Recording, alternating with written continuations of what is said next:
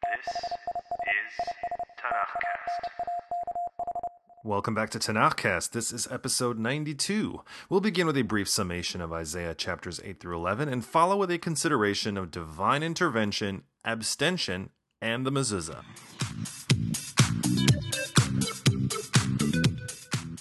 Chapter 8 begins with a continuation of prophecy from the previous episode, Aram and Ephraim versus Judah, and the birth of a boy who portends good things for the kingdom. Chapter 7 told of Emmanuel's birth as a sign that Jerusalem will be saved, but chapter 8 tells of another boy, also with a symbolic name that spells bad news for Ephraim and Aram, and hints at the salvation of Jerusalem. Maher Shalal Chashbaz, or as the JPS renders it, pillage hastens, looting speeds. Man, that would look awesome on the back of a hockey jersey. God tells Yeshayahu to write that name on a tablet and have it notarized by two reliable witnesses, the priests Uriah and Zechariah. And then Yeshayahu impregnates his wife, the prophetess, and she has a baby boy, which will be named, that's right, "Come here, little pillage hastens, looting speeds. Let me tickle your little tummy. Come over here."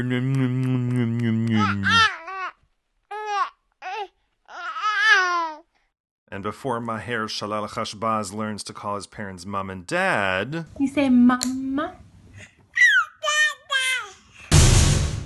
the cities of Samaria and Damascus will fall. This stretch of time is significantly shorter than the time chapter 7 specified about Emmanuel learning right from wrong and the enemies of Judah collapsing. Anyway, the second portion of the prophecy, verses 5 through 8, has some feelings about the people's attitude. They're cowering before the threats of the king of Israel. For this, God will allow the Assyrians to invade and menace the people. From about verse 9, the rest of the chapter is a bit of a hodgepodge of statements from the prophet, which I guess the editors kind of threw together here because they deal with listening to God, as opposed to getting sucked into the petty schemes of local kings or ghosts or foreign gods. The only thing that will come of that is, quote, distress and darkness with no daybreak, straightness and gloom with no dawn. But faith in God will bring victory.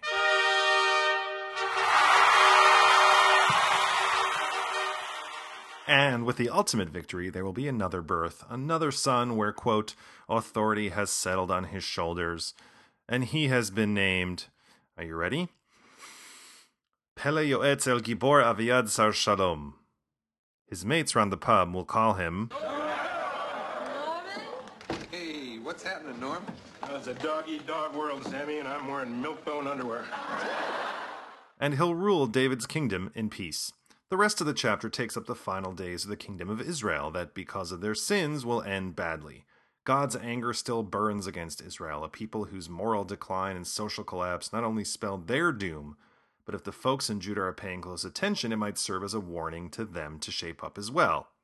With chapter 10, we have for the first time a prophet who is forced to contend with a truly powerful force, an empire that marches across the Middle East and imposes its will on subject peoples from Babylon to Egypt, the Assyrians. It seems that they can do whatever the hell they want. What says God of this? Does God want the Assyrians to win, to plunder, to destroy? Does God plan their setbacks? Yeshayahu ultimately sets out a theology of geopolitics, a monotheistic theology that does not see Assyria's victory as the victory of their gods over ours. No. Empires rise and fall at God's will. Assyria is a tool in the hand of God to punish those who deserve a good slap. Oh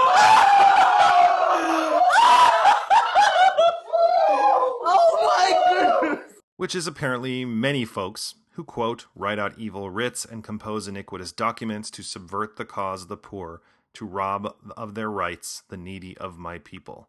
Which raises an interesting theological question. If Assyria is only doing what God wants it to do, can it be blamed for its cruelty? For this, Yeshayahu has no answer.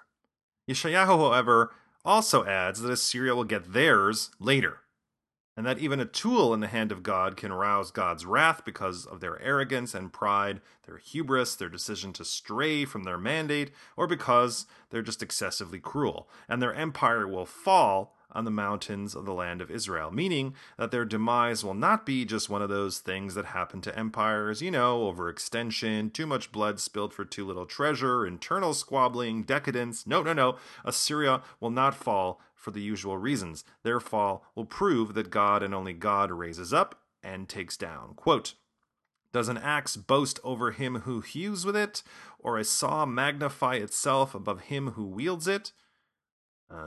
No. So, even if Assyria marches on Jerusalem, storming and stomping across the hills of Judea, Assyria will get theirs eventually. In chapter 11, Yeshayahu really proves himself to be a tremendous fanboy of the house of David.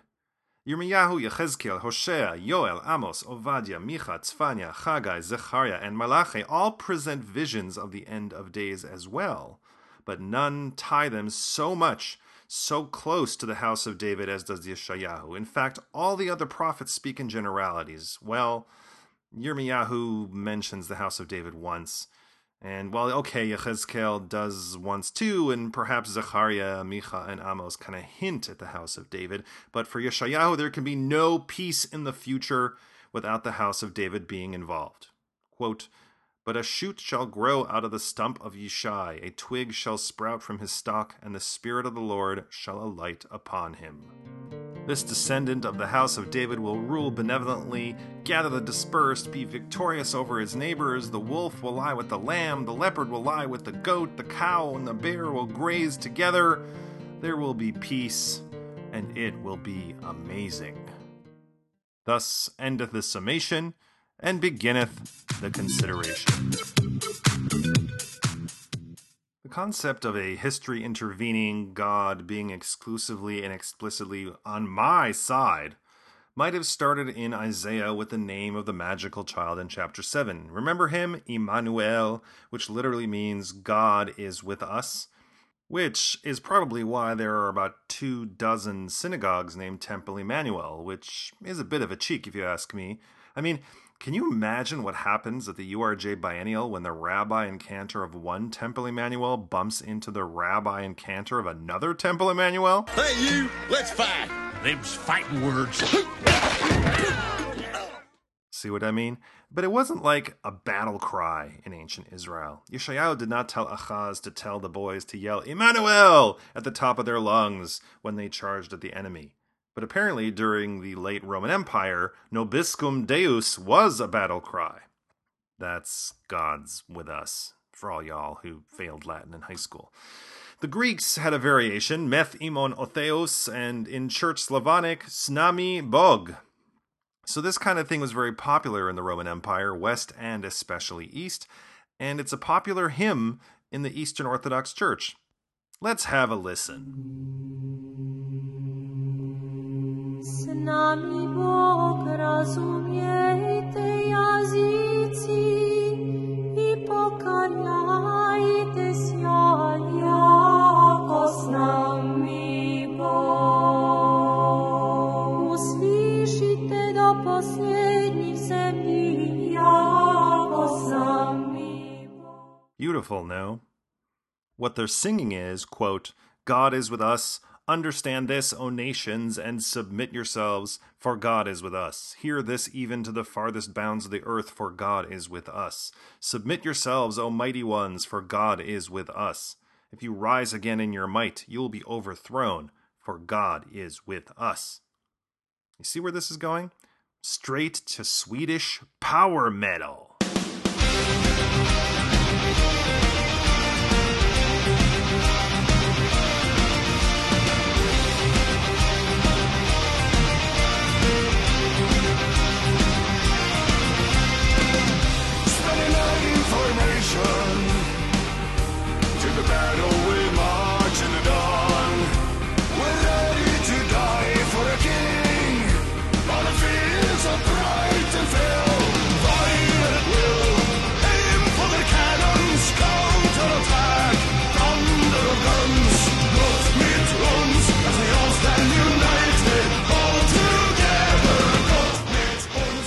Yeah!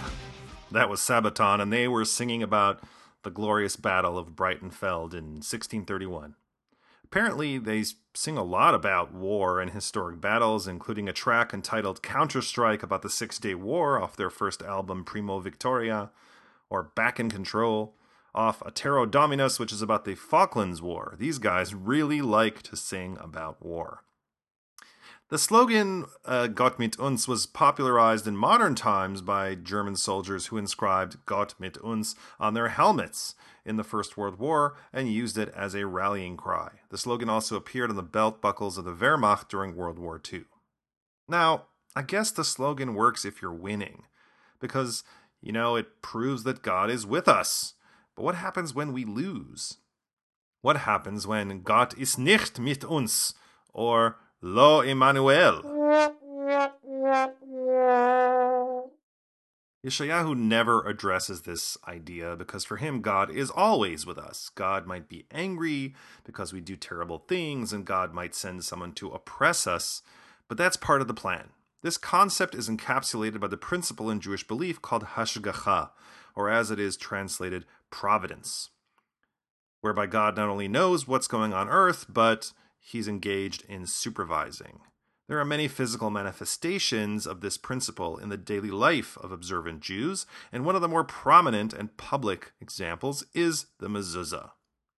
Mezuzah literally means doorpost. Each doorway has two. Otherwise, it would be, I guess, a hole or a crack or an opening, I guess. Anyway, according to Deuteronomy chapter 6, verse 9, Jews are commanded to inscribe the words of the Shema on the doorpost of one's house. So a small scroll is prepared with the required verses from the Torah, and it's housed in a small box, which is affixed to the right doorpost. That's house right, not stage right. So installing a mezuzah goes way, way back, but kissing a mezuzah is a rather late innovation to Jewish tradition, probably from the 16th century. The Israeli sketch comedy show HaYehudim Ba'im, or The Jews Are Coming, address this very important question of the provenance of mezuzah kissing. And they set the sketch in the Middle Ages, and it begins with individuals entering a synagogue. As they enter, each one kisses their hand and touches the mezuzah and is greeted with a hearty Shalom Aleichem, except for this one guy who just comes in, and before he can sit, he's confronted by the minyan. He asks, "What's happened? What's going on? What are you looking at?" And one guy says, "The mezuzah." And he says, "It looks okay. What's up with it?" "You didn't kiss it." They tell him. "Kiss a mezuzah? Why would I do that?" He chuckles. "Since when are we kissing the mezuzah?" "Since last week," someone shouts. "Where is it written?" our friend asks. "It's not written," says the rabbi. "It's like a tradition." What does that mean, like a tradition? We've started inventing stuff now because we don't have enough rules? "It's a ruling by our Rebbe," someone else shouts. "Sorry, Rebbe," our guy says. "I didn't know. I wasn't here last week. What do I have to do?" "So just explain in quick schmick. I'll do it. Come on." So someone tells him to kiss the mezuzah, which he proceeds to do. He sidles up to it, to the doorpost, he leans in, and he plants this big wet one right onto the mezuzah. "Not like that!" they shout at him with your hand. Our friend admits, okay, it's a little odd, but okay, I'm with you. And he uses his hand to kind of hug the doorpost and kiss the mezuzah again. No, only with the hand," they yell at him. "Only with the hand," he says. Okay. So he puts his fingers together like a duck beak, and he touches the mezuzah, and he makes a big kissing sound. The folks are getting frustrated with him. "Move!" one guy shouts and kind of shoves him over. He reaches over, touches the mezuzah, then touches his lips, and makes a kissing sound. "Ah, that's it? So what's the big production? So explain, that's how you do it. What's the big deal? Why are you all yelling at me?" So he does it as it's prescribed, and he's like, "Great, fine. Did that. Can we get on with things now?" And as he steps into the synagogue, he notices that someone has dropped their kippah on the floor. "Whose is this?" Yossi says, Me, it's mine." So someone says, "You'd better kiss it." "Kiss this too?" "Yes," someone yells. "It's also from last week. Kiss it already." So he kisses it like 3 times, then hands it over. And as each person takes the kippah, they plant a kiss on it too before it finally makes its way back to Yossi. So Yossi gets his kippah back and he says, "So yeah, where were you last week?" And our guy's like, "I come all the time. And the one time I don't come, why are you making such a big deal of that?" Okay. So I woke up and I have this blister next to my mouth and it was like full of pus and it was gross and disgusting. So I went to the doctor and he told me it was herpes. At which point everyone's kind of touching their lips in shock and horror. I'll put the YouTube link up for this sketch at thenextjew.com if you're interested in seeing it for yourself. Be warned, it's in Hebrew. But jokes aside, observant folks take the mezuzah kissing and upkeep very seriously. A popular story about mezuzah maintenance appears in Rabbi Joseph Telushkin's Jewish Literacy, but I'm sure you've heard variations of it from friends and family. This story comes from Israel. Following the massacre of Jewish children at the hands of Palestinian terrorists in Ma'alot on May 15, 1974, a rabbi examined the mezuzot in their school and found that 19 or 21 or 23 of the mezuzot were psulot, meaning unkosher, one for each murdered child. The differing accounts cite different casualty counts, but apparently the leader of the Chabad movement, Rabbi Menachem Mendel Schneerson, sort of confirmed this connection in a subsequent campaign for Jews to check their mezuzah. Quote, "A kosher mezuzah on your doorposts not only makes your house an abode of godliness, but is also your security measure even after you have left home for the day. And since all Jews are one large body, it increases the security of the entire Jewish nation. Due to the fact that most of the mezuzot in the homes of hostages upon examination were found to be defective, improperly placed, or not on every doorpost, all Jews should check their mezuzot immediately." So do you see what happened? So there was this actual event, and then this kind of apocryphal tale that was then kind of taken on faith and then disseminated even more widely. And the thing is that this pamphlet, this where the quote came from, was produced in 1976 in Morristown, New Jersey by the student branch of the Chabad movement. It's entitled Jews and Miracles. And the quote is referring to another story where the Jewish hostages taken to Entebbe, Uganda by other Palestinian terrorists in July of 1976, the mezuzot in their homes, as the pamphlet states, were checked, and many of them were found to be psulot as well.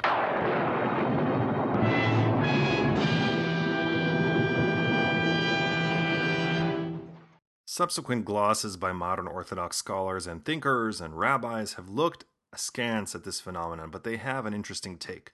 They argue that correlation is not causation. Mezuzah is important, kissing it too, but probably not as much.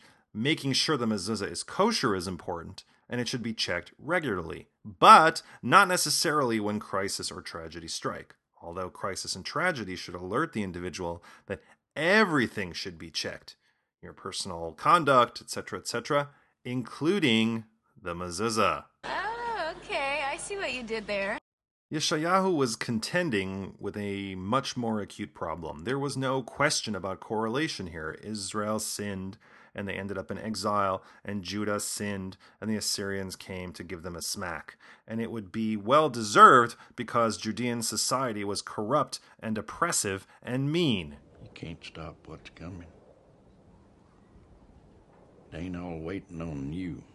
But Yeshayahu was trying to shoehorn the crime and punishment dynamic, the omniscient God watching and directing affairs, into a much larger context. As I said before, the Assyrians seem to do whatever the hell they want. So it seems God wants the Assyrians to win, to plunder and destroy, because it's part of God's plan. And we hear variations of this contention throughout Jewish history, where terrible things befall the Jews, and that all the awfulness is part of the plan, and we should accept it and go along with it. We heard this sentiment articulated during the revolts against Rome in the 1st and 2nd centuries CE. It manifests itself in the 3 oaths mentioned in the Babylonian Talmud, Tractate Ketubot 111a, whereby the Jews swear to God that they would not try to forcefully reclaim the land of Israel, nor rebel against their Gentile overlords, and the Gentiles pledge not to oppress the Jews too much. It's all part of the plan.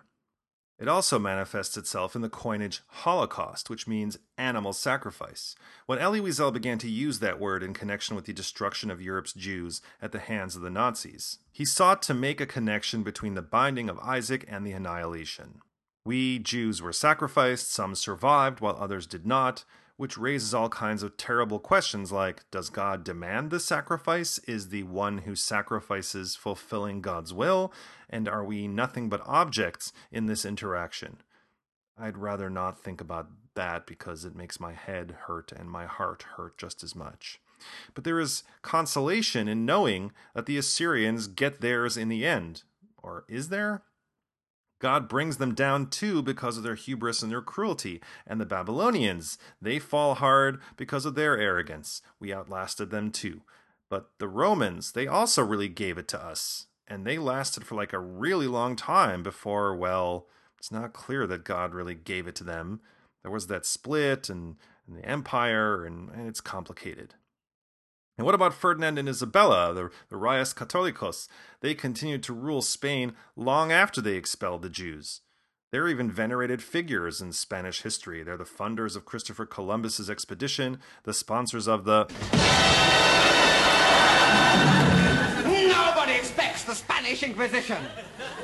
Our chief weapon is surprise. Surprise and fear. Fear and surprise. Our two weapons are fear and surprise and ruthless efficiency. Our three weapons are fear and surprise and ruthless efficiency and an almost fanatical devotion to the Pope. Our four, no.